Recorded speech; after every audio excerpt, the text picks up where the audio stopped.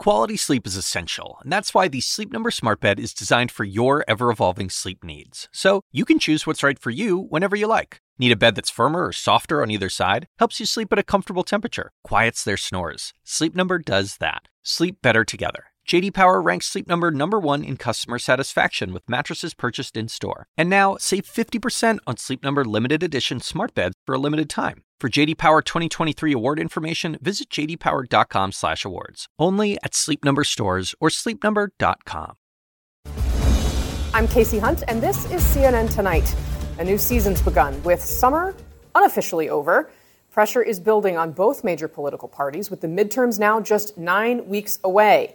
In this home stretch of 63 days, President Biden is taking the opportunity today to tout his administration's summer victories while assembling his cabinet for the first time since March. He has been coming out in full force against a GOP that is still dominated by Donald Trump and Trumpism. And we saw the ex-president fire back this weekend. Donald Trump and the MAGA Republicans represent an extremism that threatens the very foundations of our republic. You're all enemies of the state. He's an enemy of the state. You want to know the truth? That comes as Trump is contending with a slew of investigations picking up steam. How much will they impact his party this November? That's a big question. Season 2 of the January 6th hearings, meanwhile, are upon us. The House Select Committee is preparing for its end-of-the-year sprint, expected to resume public hearings sometime this month, while the Justice Department presses on with its criminal investigation into the Capitol attack. And now there's the added suspense in the classified documents probe after the search of Mar-a-Lago. The Washington Post is reporting tonight that among the highly sensitive government documents found by the FBI last month was one describing a foreign government's nuclear defense capabilities. The Washington Post's sources didn't identify the foreign government in question or say where at Mar-a-Lago the document was found. Other materials seized allegedly detail top-secret U.S. operations that are so closely guarded, only the president or someone on the cabinet level or near the cabinet level could even authorize others to know they exist. Documents about such highly classified operations apparently require special clearances on a need-to-know basis, not just a garden variety top-secret clearance.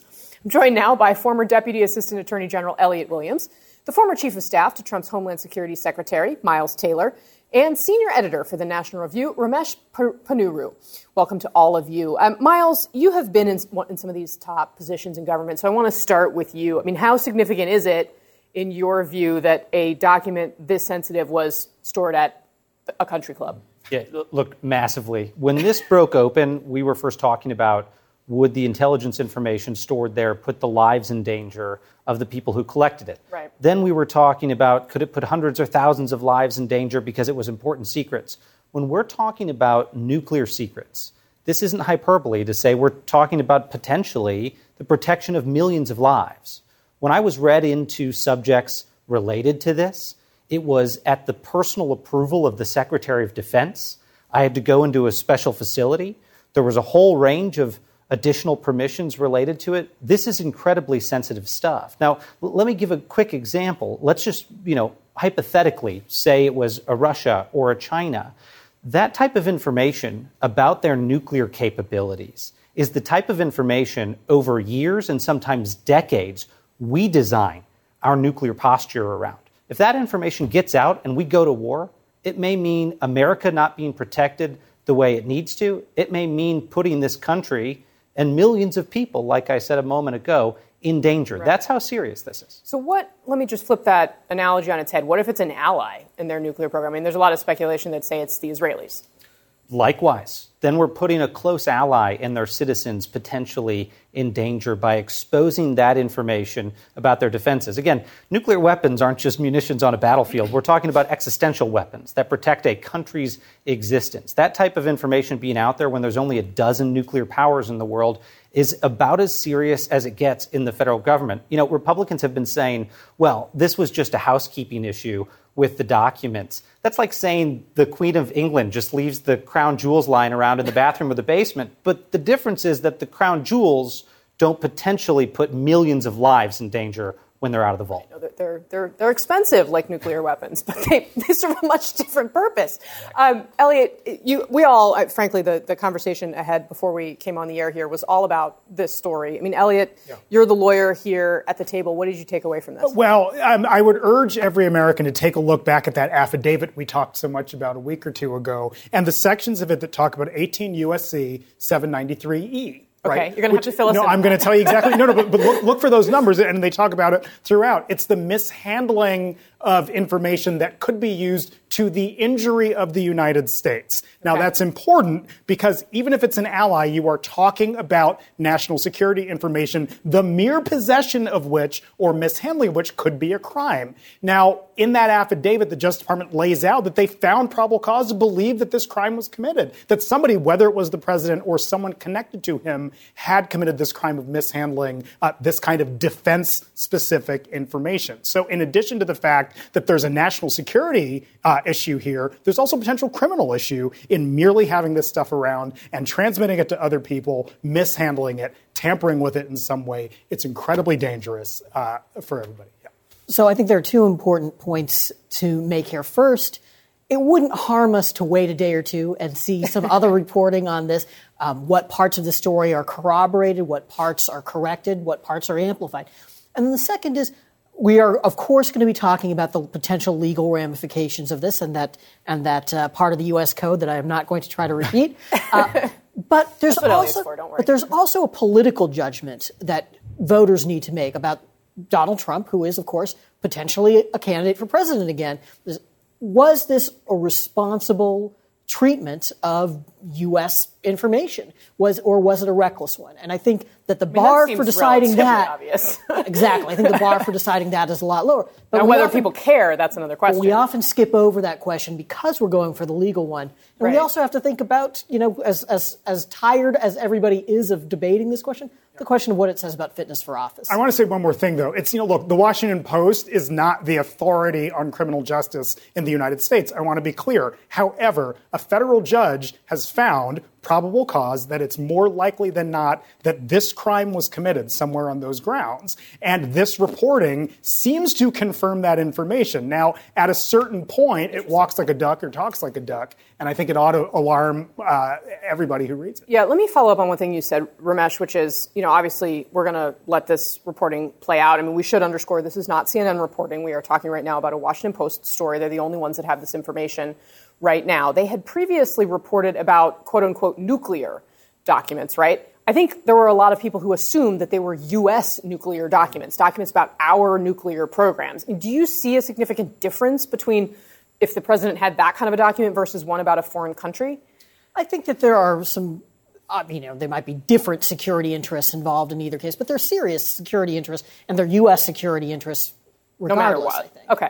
Fair enough. What do you think? There's no difference. There's honestly, to me, there's no difference if it was about U.S. nuclear weapons or a foreign country, because when you get into a nuclear war, and I've been in those game theory situations where you talk through tit for tat. We're going to talk about that over a drink. Well, and I'm dying to know more than that. You can probably say Trump forced us into that position because he was so bellicose with his rhetoric at the beginning about North Korea.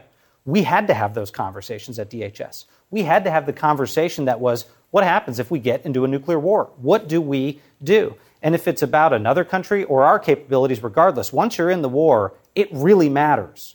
If you have that marginal advantage of a piece of information about your adversaries, that getting out there is a big problem. And look, we're talking about this stuff on air right now. I mean, this is the horror of people like us from the national security community, is that if Trump hadn't taken this to Mar-a-Lago, we wouldn't be sitting here even having this discussion, potentially putting that information at risk. Look, when he was voted out of office, the idea was he would leave and not be able to push his finger on the red button anymore. By bringing this information to Mar-a-Lago, he's basically pushing that red button. They're certainly affecting it.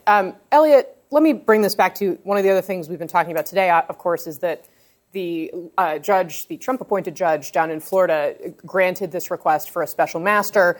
The former Attorney General, Bill Barr, came out and said basically that the government should appeal that decision. It was a wrong decision. But appealing it would have the effect of tying it up further and delaying the investigation. If you're the DOJ and you're trying to prosecute this case, what do you see as the best plan?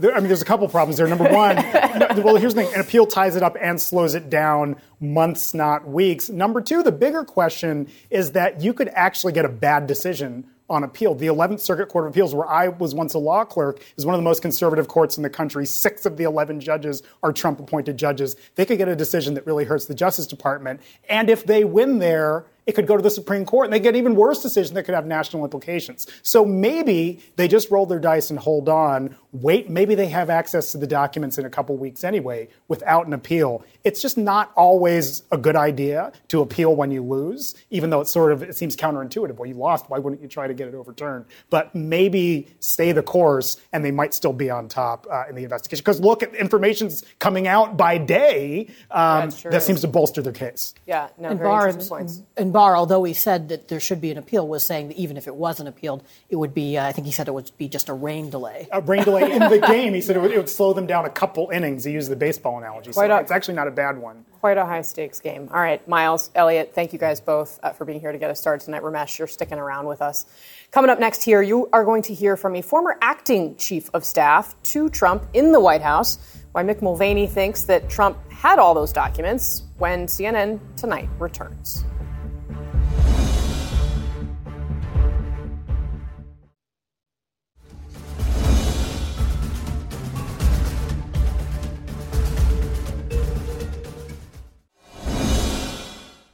Tonight's Washington Post reporting highlights the key national security questions about just what was in the 11,000 pages of government records that were found at Donald Trump's beach club. Those are answers even people who serve at the highest levels of Trump's White House are looking for. About an hour before the Washington Post story broke, I spoke with former Trump White House acting chief of staff, Mick Mulvaney. Sir, thanks so much for being here. I want to start by simply asking you, is there any legitimate reason the former president could have for refusing to turn over classified documents? Probably not. He could make the argument that he should share in them. He might get access to them eventually, but I don't think there's any legitimate argument. If the FBI comes into your house and says, those are classified documents, you got to send them back, he's got to send them back. So I think that's the big issue he's dealing with here. Casey, you and I have talked about this briefly before. I think he had a fairly valid defense, or at least a potential defense, that maybe the documents sort of all just got thrown in a box as he was leaving the White House in sort of the chaos after the January 6 riots and so forth. And that might explain why they were there in the first place.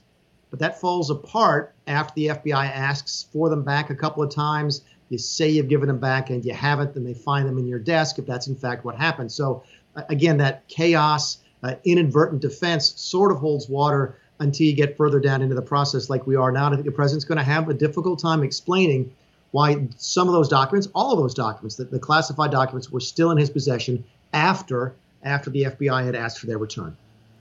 Right. Years since he left office, months since the FBI started asking after them. And, we're hearing now from former administration officials, your colleagues, like Bill Barr, the former attorney general. He said this about the judge's decision to appoint a special master here. Watch. The opinion, I think, was wrong, and I think the government should appeal it. It's deeply flawed in a number of ways. The government has very strong evidence of what it really needs to determine whether charges are appropriate, which is government documents were taken, classified information was taken and not handled appropriately, and they are looking into, and there's some evidence to suggest that they were deceived. And none of that really relates to the content of documents. He called the decision to appoint a special master deeply flawed. Do you agree? I don't know enough. Bill obviously knows more about this process than I do. I've never been involved with the appointment of a special master in a criminal prosecution. Most people probably haven't. But the fact that Bill Barr calls it, that certainly gets my attention. I think the one thing he said that we can probably all agree on is the fact that if the government doesn't like the decision, if the decision is really that flagrantly wrong, as Bill has suggested that it is, Secretary Barr, Attorney General Barr has suggested that it is, other legal scholars have suggested that it is, then it should be fairly easy for the government to overturn that on appeal. My guess is that's going to be what happens next. So again, as a conservative, I want the system to work. I want the institutions to work. And if this was an incorrect decision by a district court judge, the appropriate and proper next step for the FBI and the DOJ to take is to appeal this to the Court of Appeals, which I think is the Fifth Circuit in Atlanta. Fair enough. So there's another former official, another former colleague, Mike Pompeo, former Secretary of State. He recently, in an interview, said, quote, anybody who takes classified information outside of the places it's supposed to be should give that information back. Now, you've basically said in our conversation here that you agree with that. Why do you think there haven't been more 2020 Republican possible presidential contenders coming out being willing to say that? Well, a lot of them are probably running for office in some way or the other. That's a difficult position to put them in. You might think that some of them admit that they don't know enough about the circumstances. They haven't practiced criminal law, for example. But my guess is politics probably has more to do with it than anything else. President Trump is still very powerful in the Republican Party. You saw, I think, that 10 people voted to impeach him and only one is coming back to Congress. So there's politics certainly at play. I'm at benefit of I'm not running for office anymore. Mike Pompeo might be. So it's very interesting for him to take that position. I think he's right, by the way. It's a common sense sort of positions. Might the president have sort of some defenses available to him? Maybe. But the beginning of the conversation is if you have classified documents, you're not supposed to take them with you. You're not supposed to take them to your house, even if you're the former president of the United States. And if the FBI asks for them back, you got to give them back. That's the starting point for any conversation moving forward. Yeah, I agree with you that it was interesting that he said that considering his ambitions. He said in the same interview that he willingly admits he's got a team in Iowa and they're not exactly there by accident. So I guess we'll see. But on the document front, we have seen Trump use documents, whether it's at press conferences, signing events, you name it. He's used them as props. We see his aides carrying boxes around. What do you make of the suggestion that he just wanted to have this stuff around? It's really very interesting. He keep in mind, there's a lot more protection available to the president. There's institutional protections to the president when he is in the West Wing, when he's in the Oval Office. And that same institutional level of protection doesn't probably apply at Mar-a-Lago. I'm not too concerned about the president taking stuff that he was trying to sell. In fact, I don't think that would ever happen. I'm not concerned about these things being the nuclear codes. I know that got a little bit of press early on. I think that's honestly a joke. Nobody really believes these are the nuclear codes. What's the one thing that Donald Trump might take with him or might keep even after he's asked to get him back? It's stuff, for example, that might make him look good, stuff that might clear his name under that Crossfire Hurricane 2016 investigation into his presidential campaign. If he thought it was good for his brand, good for his image, if it exonerated him from what he considers to be and what I consider to be the 2016 Russia hoax, that explains why he might have kept it. It's not stuff that he's going to sell. It's not stuff that benefits other countries. It's stuff that may clear his name or, in his mind, clears his reputation. So you think he might have taken Crossfire Hurricane documents to try to clear himself in some sort of future political run? Not just political. Face it, if you're him, and keep in mind, this is important for people to understand. He doesn't like the FBI. And a lot of Republicans, myself included, remember that the FBI gave false information. It's hard to say that they lied because you don't know their mental state, but they did unequivocally give false information to another court, the FISA court, back in 2015-16, when they wanted to spy on the Trump campaign. If that's the history, then the level of sort of trust is absolutely zero. And if the president had documents that cleared his name and the FBI said, we'd like them back, and he gives them back, is he ever going to see him again, or are they going to disappear? I think that may be one of the cases, one of the points they try and make here as they go forward. Does it justify this from a legal standpoint? No. Does it maybe explain the facts of the circumstance? Possibly. Have you talked to people in Trump's orbit who've raised this as a possibility? No, I haven't. I'm going basically just on my knowledge of the president, my understanding of how he works. Again, he would never do this for money. He would never do this to hurt the United States. He might do it to help himself. Do you think he might have done similar things with documents related to January 6th, or would there not have been enough of that in the White House for that to be a possibility? Yeah, that's a really good question. That's why I thought this started. That's why I was surprised when we saw the affidavit that January 6th wasn't more specifically mentioned. Maybe it was, when they talk about obstruction of justice or so forth. I continue to think that if this is really just about documents, and unless they're really, really, really critical documents, the step of going into the president's home was certainly unprecedented and certainly sets a really bad precedent. But I was expecting them to either think they were going to find something about January 6th or actually find something about January 6th. If this is really about the documents from the beginning, I will continue to be surprised by that. Very, very interesting. Can I ask you on the political ramifications of this? I mean, you mentioned the search of his home and sort of the historical and political implications of that. We spent some time talking in our last conversation about the chances that more Republicans would be willing to mount a bid against him in a potential 2024 Republican primary. I mean, do you think that this search and the political fallout from it has made it harder for Republicans to run against him or easier?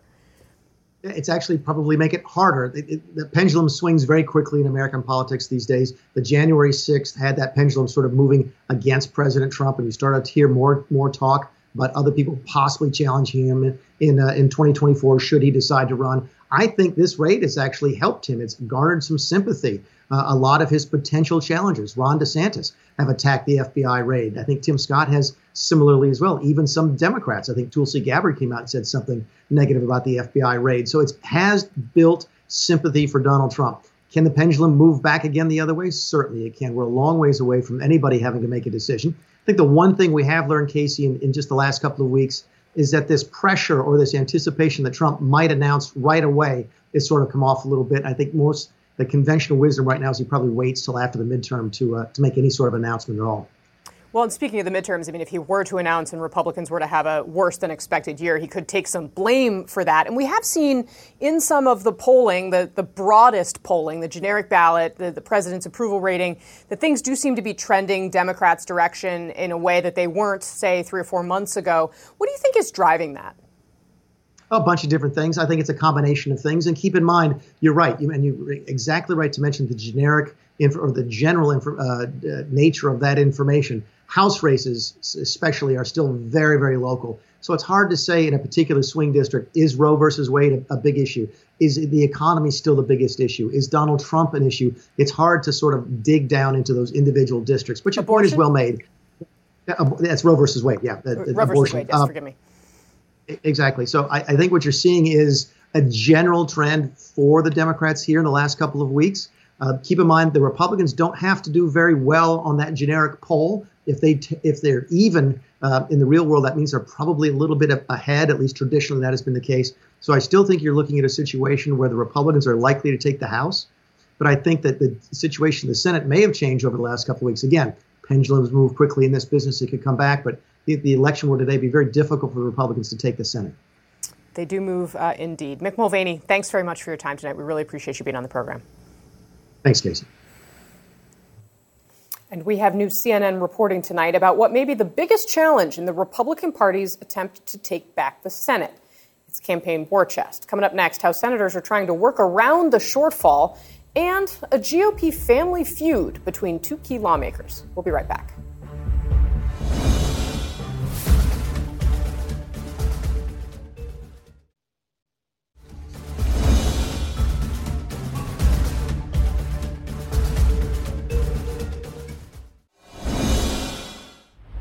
With just 9 weeks to go until Election Day, several Senate races in key battleground states are locked in a dead heat. The top races CNN's watching, Pennsylvania and Wisconsin, where Democrats are trying to win back Senate seats, and Nevada, Georgia, and Arizona, where Democrats are fighting to hold on to seats. It's a surprising turn for Democrats, who just months ago feared a red wave. It also comes as the two men responsible for electing Republicans to the Senate increasingly find themselves at odds. How inconvenient. CNN's Manu Raju has new reporting tonight about how these growing tensions are alarming other Republican senators. Manu, thanks so much for bringing us this new reporting. I know you were just running around on the Hill as senators came back for the first time since the August recess. What'd you learn?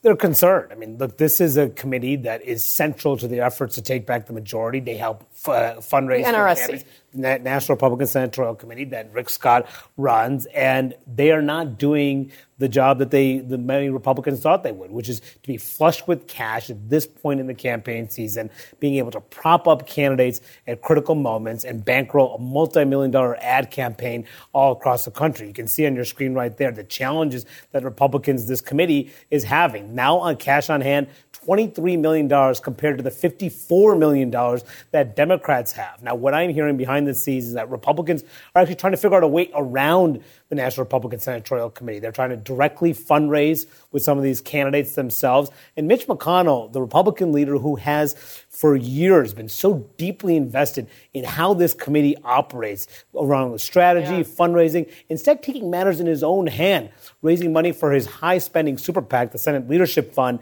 directly urging senators to give to his committee instead because they can raise unlimited amount of money, and already they are planning to prop up key candidates in races that ordinarily it would be the National Republican Senatorial Committee's job to do. Right, yeah, and I think, look, you've covered this for a long time, as have I. The idea that Mitch McConnell, he had basically figureheads installed at the NRSC for many years while he ran the thing behind the scenes. I think this feud is pretty stunning to those of us who've watched it for a while. And I think we can kind of give our viewers a little bit of a sense of this because the phrase candidate quality is critical here. It's code for all of the mistakes that Mitch McConnell thinks Rick Scott has made in the course of running this committee. And, of course, this feud is exploding just weeks before the midterm election. So here's what McConnell had to say about his candidates, and then we'll show you how Rick Scott hit back at the Republican leader.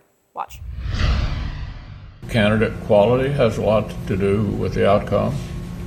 Right now we have a 50-50 Senate in a 50-50 country. But I think when all is said and done this fall, we're likely to have an extremely close Senate, either our side up slightly or their side up slightly. So what McConnell is talking in code about there is candidates like Blake Masters in Arizona, a Trump-backed candidate who many Republicans on the McConnell side believe just isn't going to be able to win a general election and hasn't had the help from the committee that he should have. Rick Scott, a little while after McConnell made those comments, put this op-ed out. He wrote, quote, "If you want to trash talk our candidates to help the Democrats, pipe down."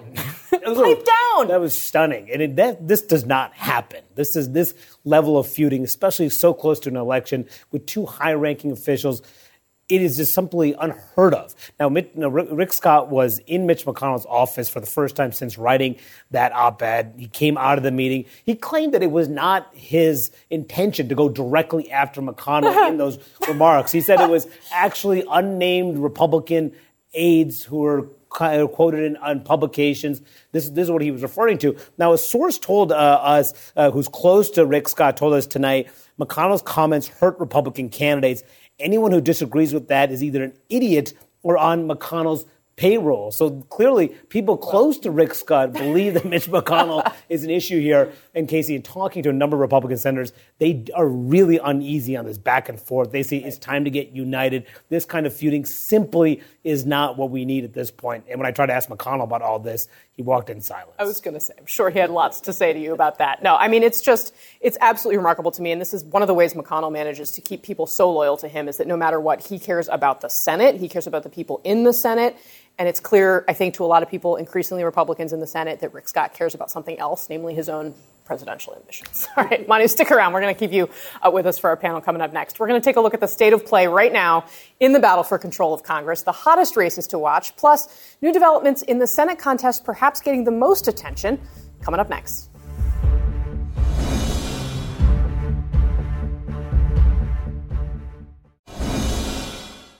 John Fetterman is either healthy and he's dodging the debates because he does not want to answer for his radical left positions, or he's too sick to participate in the debate.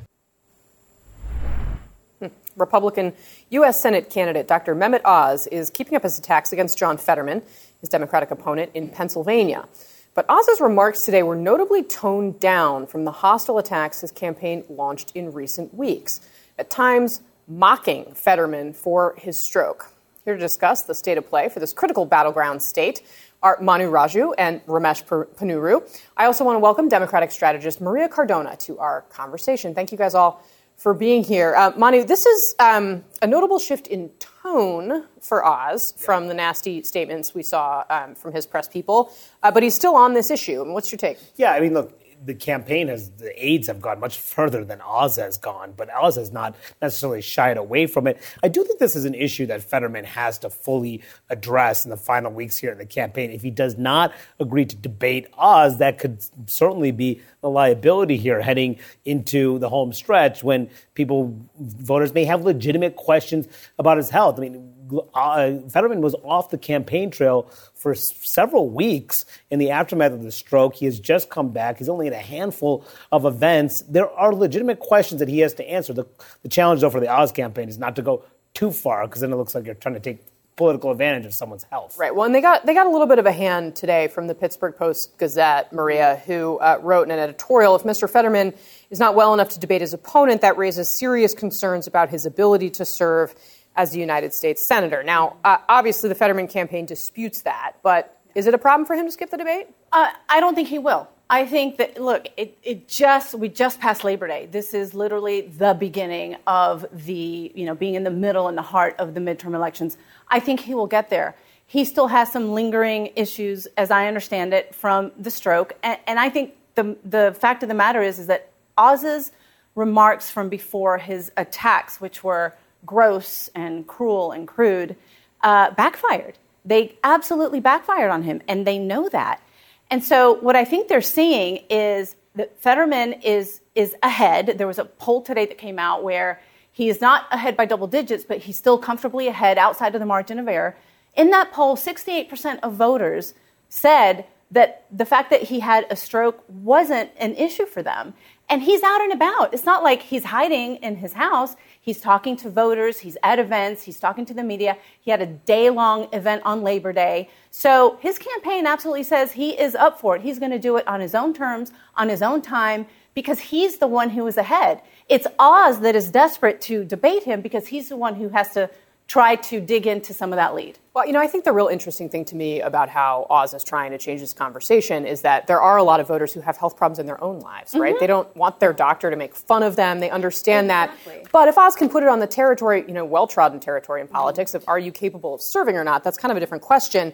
But Ramesh, one of the reasons why Oz is struggling here actually has nothing to do with, Fetterman is running, I think by all accounts, a pretty strong campaign in a swing state. Oz has struggled, and he's struggling in part with Republican voters. Here's what he told Bret Baier on Fox a little bit earlier tonight. Take a look. Are you a MAGA Republican? Yeah, I support what President Trump has argued while I was in the White House, that we can actually make America a great company if we put our country first, if we're tough on trade, if we do the kinds of things that were done during that administration. So that was not a yes. But it also wasn't a no, and that's the line he's trying to walk. I think that you've got some lingering bad feelings because that was a very nasty Republican primary. It ended up being a much tighter primary than the one that the Democrats had, and I think that's being reflected in his worst numbers among Republicans than you'd expect. He's actually doing fine with independents in a lot of that polling, but he's not yet solidified the Republicans. If you are an optimist with the Oz campaign, what you're going to say is a lot of those Republican voters have reservations, but they are going to come home in the end to the Republican candidate, and thus the race is tighter than it looks, and it's already tightening. Yeah, no, I think that's entirely possible.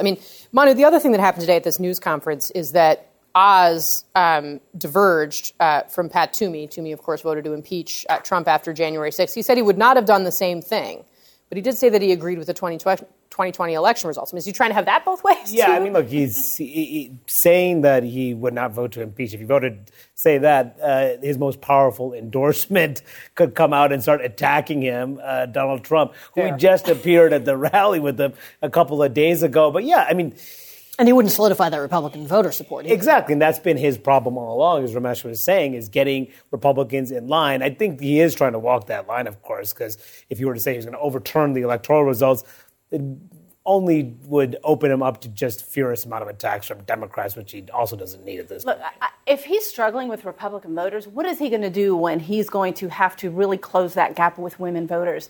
He has an issue with abortion. He said some very extreme things about abortion being a crime, about it being murder. And that is not something that he's going to be able to walk away from. And certainly the Fetterman campaign and Democrats are not going to let him walk away from that. That's going to be a huge issue in this campaign, as it has been across the country. And he has to flip that back and point out that Fetterman has said there should be absolutely no restrictions on abortion.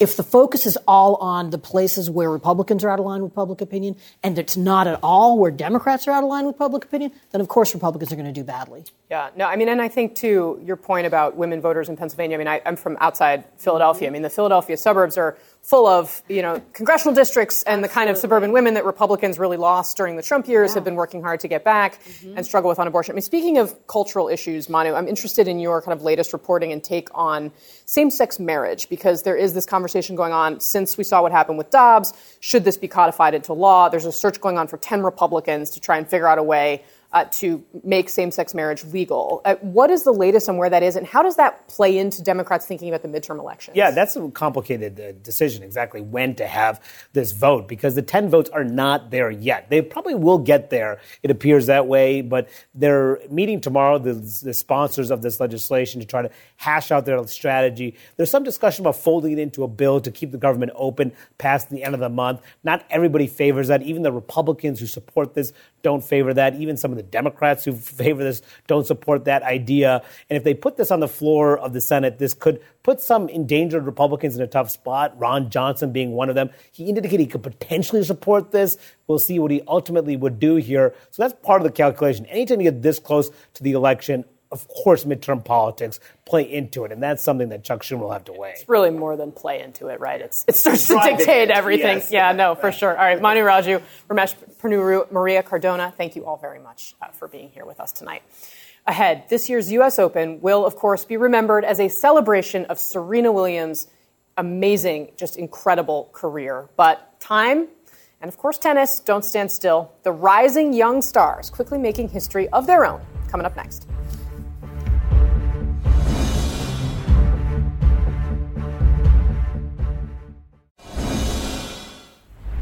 We are one step closer to the finals in the U.S. Open.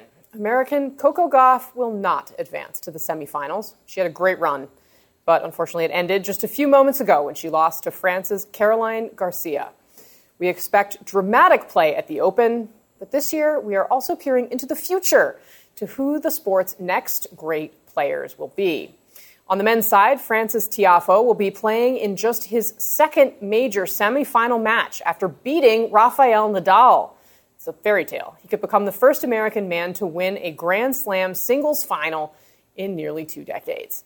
Another big story in men's tennis is Nick Kyrgios, who's playing right now. He beat the defending champion to get to the semifinals. Let's talk about it all with CNN sports analyst Christine Brennan. Christine, thank you so much for being here. I mean, everyone has been or was just glued to Serena Williams, of course, I among them. But her retirement here has set the stage to pass the torch on the women's side. It's not so obvious on the men's side. None of the big three over there are talking about retiring. So who do you see as the next women's stars?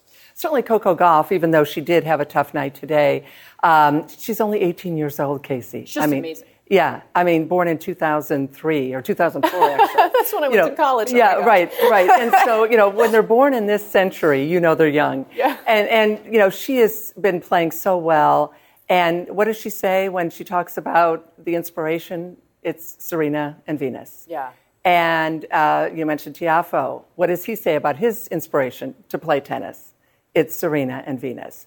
Looking at someone who looked like them.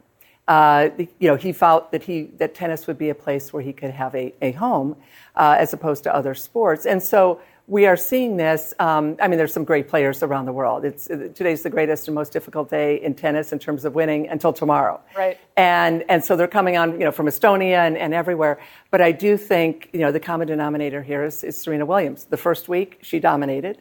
And the second week is about those that she inspired, which is pretty cool. Yeah, I mean, that's just what an amazing legacy for her to have shown people who come from backgrounds that you don't think traditionally necessarily lend themselves to playing tennis at the highest levels of the sport. I mean, the personal story of Francis Tiafoe is just astonishing. I mean, remind us like where he came from, because it's just amazing. So his parents came from Sierra Leone, and his dad worked on construction of a junior tennis facility right near here in College Park, Maryland. And after they built it, he was made the custodian for the facility, and they gave him a room in the building where he and his two sons would sleep every night. And one of those sons, of course, is Francis. Their mom was working overnight as a nurse. This is the American dream. It is an incredible story. So this little boy is hanging out at a tennis center all day and is learning the sport and falls in love with it, sees Serena Williams, sees that someone who has the same skin color as he has can actually be a champion, and is inspired, and then moves on and starts to be obviously a great player. And here he is, 24, finally coming into his own. Big match tomorrow. But he truly, if anything can top the Williams sisters, nothing can. And certainly nothing can top Serena. But if anything would be close, it would be Tiafoe moving on, because that story touches the heart, I think, of every American. Well, and he would be, I was sort of astonished to learn, I think it's 19 years, the first American to get this far in the U.S. Open? Right. Well, Andy Roddick was the last one to win on the men's side. Obviously, Serena has been dominating. There's others as well. But yes, U.S. men's tennis has had some big names, but certainly the glory days of U.S. men's tennis, going back to John McEnroe and Jimmy Connors, Arthur Ashe, all the way back, those days are long gone. Again, the competition around the world inspired, and many of them inspired by those great names from America or Australia, and now, of course, they're beating the American men. So I think, again, there is that changing of a guard feeling, but it's also very exciting. I mean, I think if there's anything that we love maybe almost as much as the old star is the new thing. And here you go, you've got people all over that you can look at men's and women's tennis and the equality in men's and women's tennis. They've been paying equal prize money to the women as well as the men at the U.S. Open since 1973. And we can thank Billie Jean King. We can absolutely thank Billie Jean King for that. U.S. Open golf, country club sport, golf tennis. Golf has never paid the women equally. So that, I think, shows why we see such great female athletes and people from around the world trying to play the game. Yeah, it's just phenomenal. And seeing Billie Jean King out there with Serena this week has also been amazing. All right, Christine Brennan, thanks very much for being with us tonight. Thanks so much for being with us tonight. I will be back tomorrow night. Don Lemon Tonight starts right now. Quality sleep is essential, and that's why the Sleep Number Smart Bed is designed for your ever-evolving sleep needs. So you can choose what's right for you whenever you like. Need a bed that's firmer or softer on either side? Helps you sleep at a comfortable temperature. Quiets their snores. Sleep Number does that. Sleep better together. J.D. Power ranks Sleep Number #1 in customer satisfaction with mattresses purchased in-store. And now, save 50% on Sleep Number limited edition smart beds for a limited time. For J.D. Power 2023 award information, visit jdpower.com/awards. Only at Sleep Number stores or sleepnumber.com. I'm Dr. Sanjay Gupta, host of the Chasing Life podcast. In honor of our 10th season, we want to hear from you. Leave us a message at 470-396-0832 and tell us how you chase life. It could be used on an upcoming episode.